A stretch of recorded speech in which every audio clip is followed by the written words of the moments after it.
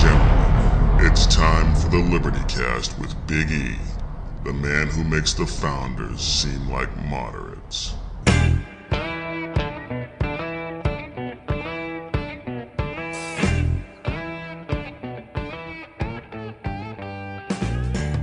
Hey, what's up, y'all? Welcome to the Liberty Cast. I'm your host, Big E, and I apologize for not having a show last week. I was a little under the weather, and you can probably still hear it in my voice this week. I'm at the tail end of it now. I think it's past, and I'll be able to get back into the swing of things, get back to my workout routine, get back to feeling like a human being. But in the meantime, there has been a lot of news, and there's no possible way we're going to get through it all between last week and this week. But there are some things I do want to talk about this week.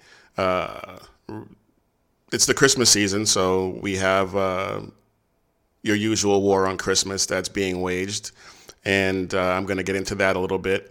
I also want to talk about some gun laws that are being proposed in New York. It's absolutely ridiculous. And we'll talk about that a little bit. I might get into the issue with the protests over in France, the yellow jacket protests or yellow vest protests. I'm in Texas. We have yellow jackets. And I also want to talk about something that I see a lot, whether it's in social media and even on news programs and opinion shows and stuff like that. And it's this concept of a whataboutism. And I want to talk about that a little bit and break down why that is not the debate no that the left likes to make it out to be whenever you respond in such a way. But that's the rundown, a partial rundown, because like I said, there's a lot to get into. But let's go ahead and get started. Round one. Baby, it's cold outside. I've got to go away. Baby, it's cold outside. This evening has been Hoping that you drop so in. very nice. I'll hold your hands. They're just like My ice. mother will start to worry. Beautiful, what's your My hurry? father will be pacing the floor. Listen to the fireplace So roar. really I'd better scurry. Beautiful, please don't Well, hurry. maybe just a half a drink more. Put some records on while I The fall. neighbors might But think. baby, it's bad out there. Say, what's in this No drink? cabs to be had out there. So the left has been waging this war on Christmas for seeming like forever these days. And just this past week, or maybe it's been a couple of weeks now, the left has banned that song from the radio. Now, it's not a traditional Christmas carol. I understand that. But it is associated with Christmas because it's I guess because it's the wintertime. And I mean, it didn't just start with this. I mean, we can go all the way back to the insistence of using Happy Holidays instead of Merry Christmas going back, 20, 25 years. And now here we are again with this madness.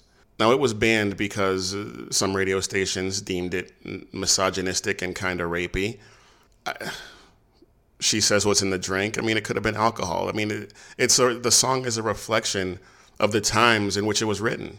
Obviously, that's not to suggest that everything from a bygone era that is a reflection of that bygone era should be given a pass just because it is in the past.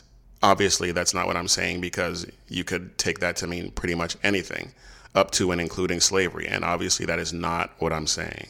But it's about a guy trying to seduce a girl. I mean, and of course, that still goes on to this day.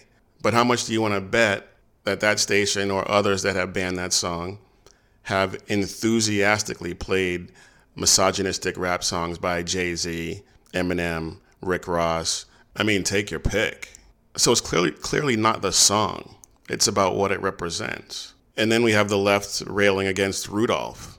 Rudolph, yes, he's being bullied throughout that movie.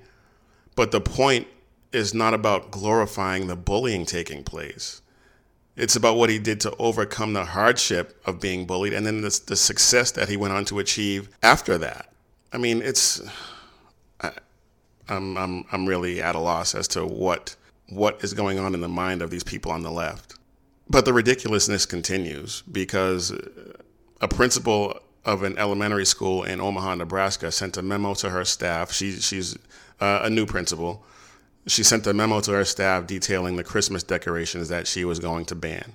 And on the list of not acceptable Christmas decorations or practices are Christmas trees in classrooms, playing Christmas music, singing Christmas carols, reindeer, and I'm assuming that it's depictions of Santa and his sleigh and the reindeer on the sleigh, making Christmas ornaments as gifts, and elf on a shelf. Now, what were acceptable decorations are snowmen, snowflakes, gingerbread people, penguins. I'm not sure what that has to do with Christmas, but okay. Hot chocolate, scarves, and a few other various and sundry items. I mean, it's just a winter celebration at that point. Now, the school district put this woman on administrative leave, saying that she did not consult with administrators about school policy. If you tell a lie long enough, eventually the person telling that lie is going to start to believe it. And if they tell it long enough, even the people who didn't believe it at first are going to start to believe it. One of the many lies that the left has been telling us is that there's no war on Christmas. I submit the past 25 years as evidence to the contrary. But if you think that that is the most egregious bomb dropped on the Christmas season, and bear in mind, this is coming from somebody who's not a huge holiday Christmas person. I understand the meaning of the holiday. I think that meaning has gotten lost in all the commercialism, and I have not enthusiastically celebrated Christmas in 25 years. But there is a war on Christmas. And if you thought, like I said, if you thought that was the biggest bomb dropped on it, listen to this. An associate professor of clinical psychology and sexuality at Minnesota State University in Mankato, by the name of Eric Sprankle, has criticized the biblical Christmas story, saying that the God of the Bible is predatory. He also talked about, put it in the context of today's power dynamic, and saying that someone in authority has the power to coerce a subordinate to do their bidding by virtue of that power disparity. And this is what this was his tweet that sparked this. The virgin birth story is about an all-knowing, all-powerful deity impregnating a human teen. There is no definition of consent that would include that scenario. Happy holidays. So what he's basically saying is that God is a predator. God is a sexual predator according to this person. So much ridiculousness. So much wrong with that statement, with that sentiment. The Gospel of St. Luke, chapter 1, verse 38. And Mary said, Behold, the handmaid of the Lord, be it unto me according to thy word. And the angel departed from her. Now that is the end of the story where the angel is appearing to Mary, telling her that the Holy Spirit is upon her and that she will bear a child and his name will be Jesus. And that was her response. I mean, if you're applying 21st century rules and customs to biblical times, that's still consent. But you can't do that because it's just not, that's not the way these things work. And how much would you like to bet that this guy has no issues with a 6, 7, 8, 9-year-old boy identifying as a girl and doing drag shows or going on puberty blockers? How much do you want to bet that he has no issues with these pedophiles who believe that their attraction to children is just a preference in sexual partners? I mean, come on. This is beyond stupidity. This is beyond ridiculousness. And I mean, let's be real. For Christians, this is blasphemous. But for people who are not devout Christians, I'm not even sure that a word exists to describe just how ridiculous this is. I mean, absurd doesn't cut it. Ludicrous doesn't cut it. Preposterous doesn't begin to cut it. I mean, I don't know. But we're going to leave that there and take a quick break. I went pretty long on that segment.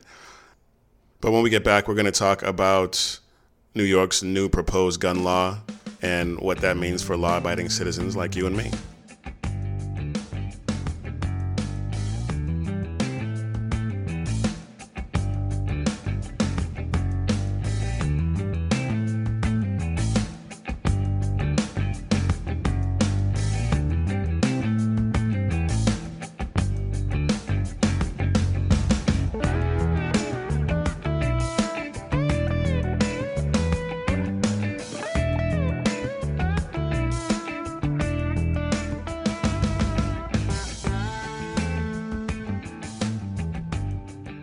Welcome back to the Liberty Cast. I'm your host, Big E, and now we're going to talk about New York.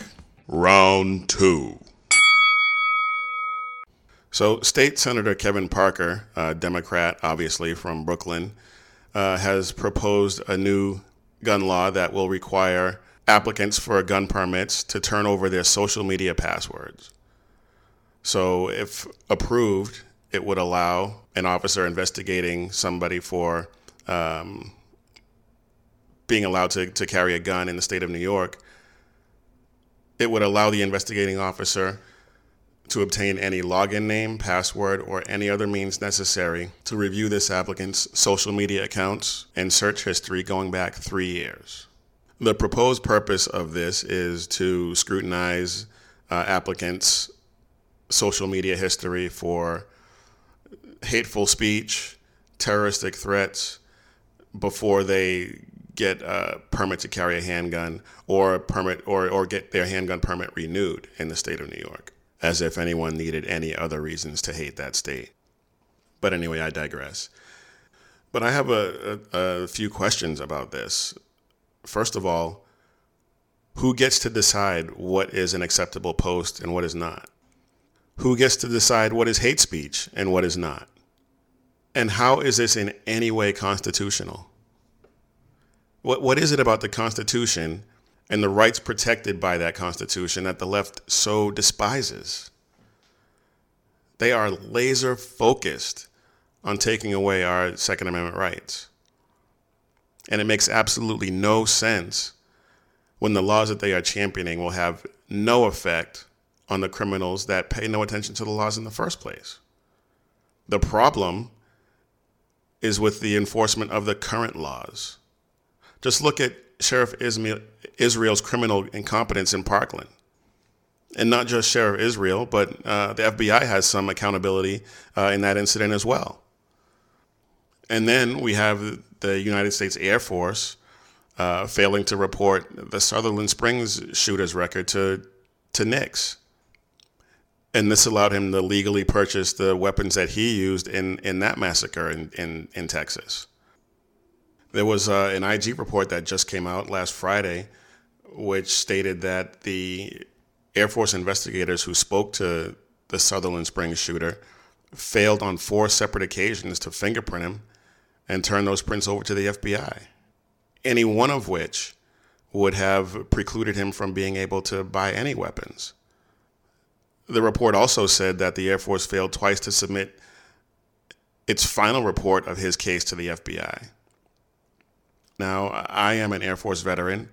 I love the Air Force. I love all branches of the military, but that is just unacceptable. And it's just another example of how the enforcement of current laws could have prevented a lot of the tragedies that sparked the anti-constitutionalists to attack law-abiding gun owners and seek to take our guns away. And as I've said before, if we faithfully enforce the laws that are currently on the books, and these things still happen at the rate at which they're happening currently, then I will be on board with, reluctantly, albeit, but I will be on board with finding some new laws that might help prevent these things. But until such time, no, The laws that are currently on the books are sufficient, and until they are enforced to the fullest extent, there's no need for any more. Now, State Senator Parker, he introduced this bill in response to the shooting on October 27th at the synagogue in Pittsburgh, in which 11 people were killed. The shooter in that case had published, I guess, several anti-Semitic posts on social media prior to his massacre in that synagogue. All of the weapons used in this massacre were purchased legally. And let's be perfectly clear about something. Regardless of whatever gun laws are in place, if somebody is bent on doing someone else harm, they will find a way to do it, whether it's to purchase guns illegally, whether it's to use scissors, whether it's to use bombs, they're going to do it. And no amount of legislation is going to legislate that evil out of their hearts. It's just not going to happen. But it doesn't really matter, because this is not about, well, maybe on some level it might be about preventing tragedies. But I think more importantly for the left, this is about making sure that you and I, law-abiding gun owners, have our rights curtailed, if not completely taken away, because the only people that deserve guns in their minds are the people that are protecting them. And then that begs the question, well, if you take guns away from law-abiding gun owners, who according to many are terrorists and baby killers, so if you take our guns away, what do you need protection from? Oh, that's right. The other people who could give less than a damn about gun laws and are going to get their guns illegally regardless. So they deserve protection from them, but you and I do not. Got it. All right, folks, we're going to go ahead and take another break. And when we get back, I'm going to talk about whataboutism.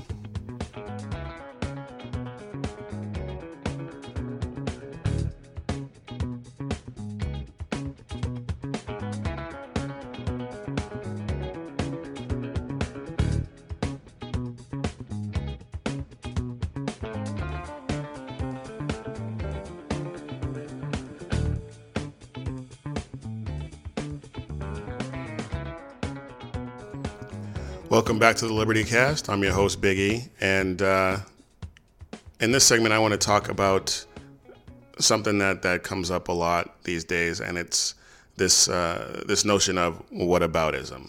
Round 3. So it's no secret that we find ourselves in a very polarized political climate. And something that I've been seeing a lot of on news shows, on opinion shows, on social media, is this concept of whataboutism. Whataboutism is defined as the technique or practice of responding to an accusation or difficult question by making a counter-accusation or raising a different issue altogether. The most recent example that I can think of is when Donald Trump's Border Patrol used tear gas or CS gas or OC on kids. And it's like, well, hold on a second. He didn't use it on kids.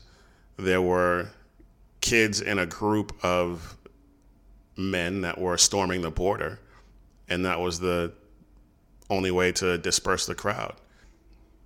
And not only that, but under Obama's administration, CBP used it frequently. Some reports say they used it once a month. In 2013, I believe it was used 141 times or something along those lines. And then the left will say, well, that is classic whataboutism, isn't an argument, and who cares about what happened years ago anyway? But it is actually an argument, because the first thing I said was that they were storming the border, and that was the best way to control the crowd. But the second part of that, while it may not be a direct affirmation of or proof of a point, whatever that may be, it is still essential to the core of the debate, regardless of whatever the subject is, and that is principles. Whenever you're debating someone or arguing a point, there needs to be some basic guidelines or standards. So when the leftist says Trump colluded with Russia, with no proof of collusion, mind you, but then you respond and say, well, what about Hillary Clinton and the DNC actually paying for a fake dossier that was used to ruin the lives of several Trump campaign staffers and White House staffers? That's not whataboutism. That's trying to establish a set of standards or principles. Or when someone mentions Donald Trump paying Stormy Daniels to keep quiet about their extramarital affair, and you respond and say something along the lines of, well, it's wrong and it's creepy, it's not illegal. But what about Bill Clinton lying under oath about having sexual relations with Monica Lewinsky? It's not whataboutism. It's about establishing principles or standards. Or when someone calls Trump a racist, and I'm still waiting for an example of racism on the part of Donald Trump. But you point out this. What do you think of Cory Booker's, and you didn't comment on him, and you feel free. Oh, I adore him. What do you think about him saying kicked him in the shins, essentially? Start to get to that kind of political. Well, that was Eric Holder. Yeah, Eric Holder, Yeah. I'm sorry. Yeah, I know they all look alike. Or her having a long-time, high-ranking KKK official as her mentor, or having Margaret Sanger being a hero of hers. That's not whataboutism. That's a clear indication of her racism, whereas Donald Trump, all they say is racist, with no supporting evidence whatsoever. So you can't have it both ways. When someone says that you're engaging in whataboutism, stand your ground. It's not about whataboutism. It's about having principles. Principles don't care about feelings. Principles don't care about left or right, Democrat or Republican. Principles are the foundation upon which truth and justice are built. If they bend with the wind or can be adjusted depending upon who occupies the White House or who is in power in Congress, then they cease to be principles and the whole system starts to crumble. And we're starting to see some evidence of that in today's political climate, where everything is relative. Everything is about me and how I feel, and if it makes me feel good, then that's the way it should be. That's not a principled way to be.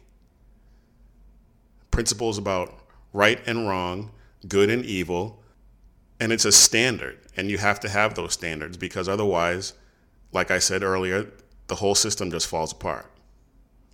And that's a concept that the left just seems to always fail to grasp, and that is the fact that people like me, conservatives, actually have a set of principles by which they operate.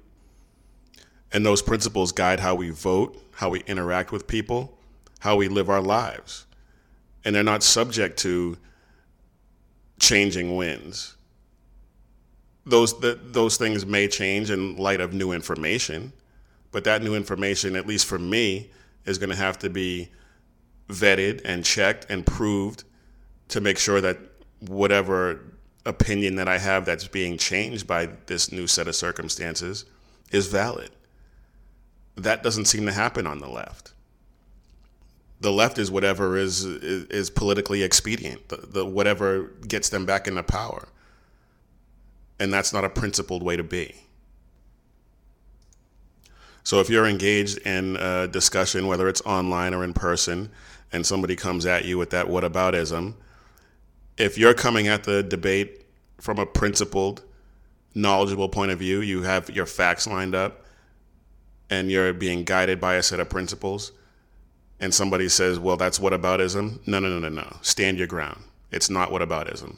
It's about principles, it's about facts, and it's about standing up for what's right. And if you can get that person to agree that your principles are correct, that your principles are on point, then the debate can move forward. And I would hazard a guess that unless you're going to debate somebody like Alan Dershowitz, 9 times out of 10, you're going to win that debate. All right, I'm just going to leave that there. It seems I've run quite a bit longer than I usually do. And so we're going to take another break and get you out of here. We're going to forego the quick hits this week. And it's just something I wanted to touch on real quick before we get you out of here. I find it pretty amusing, and I think you will too.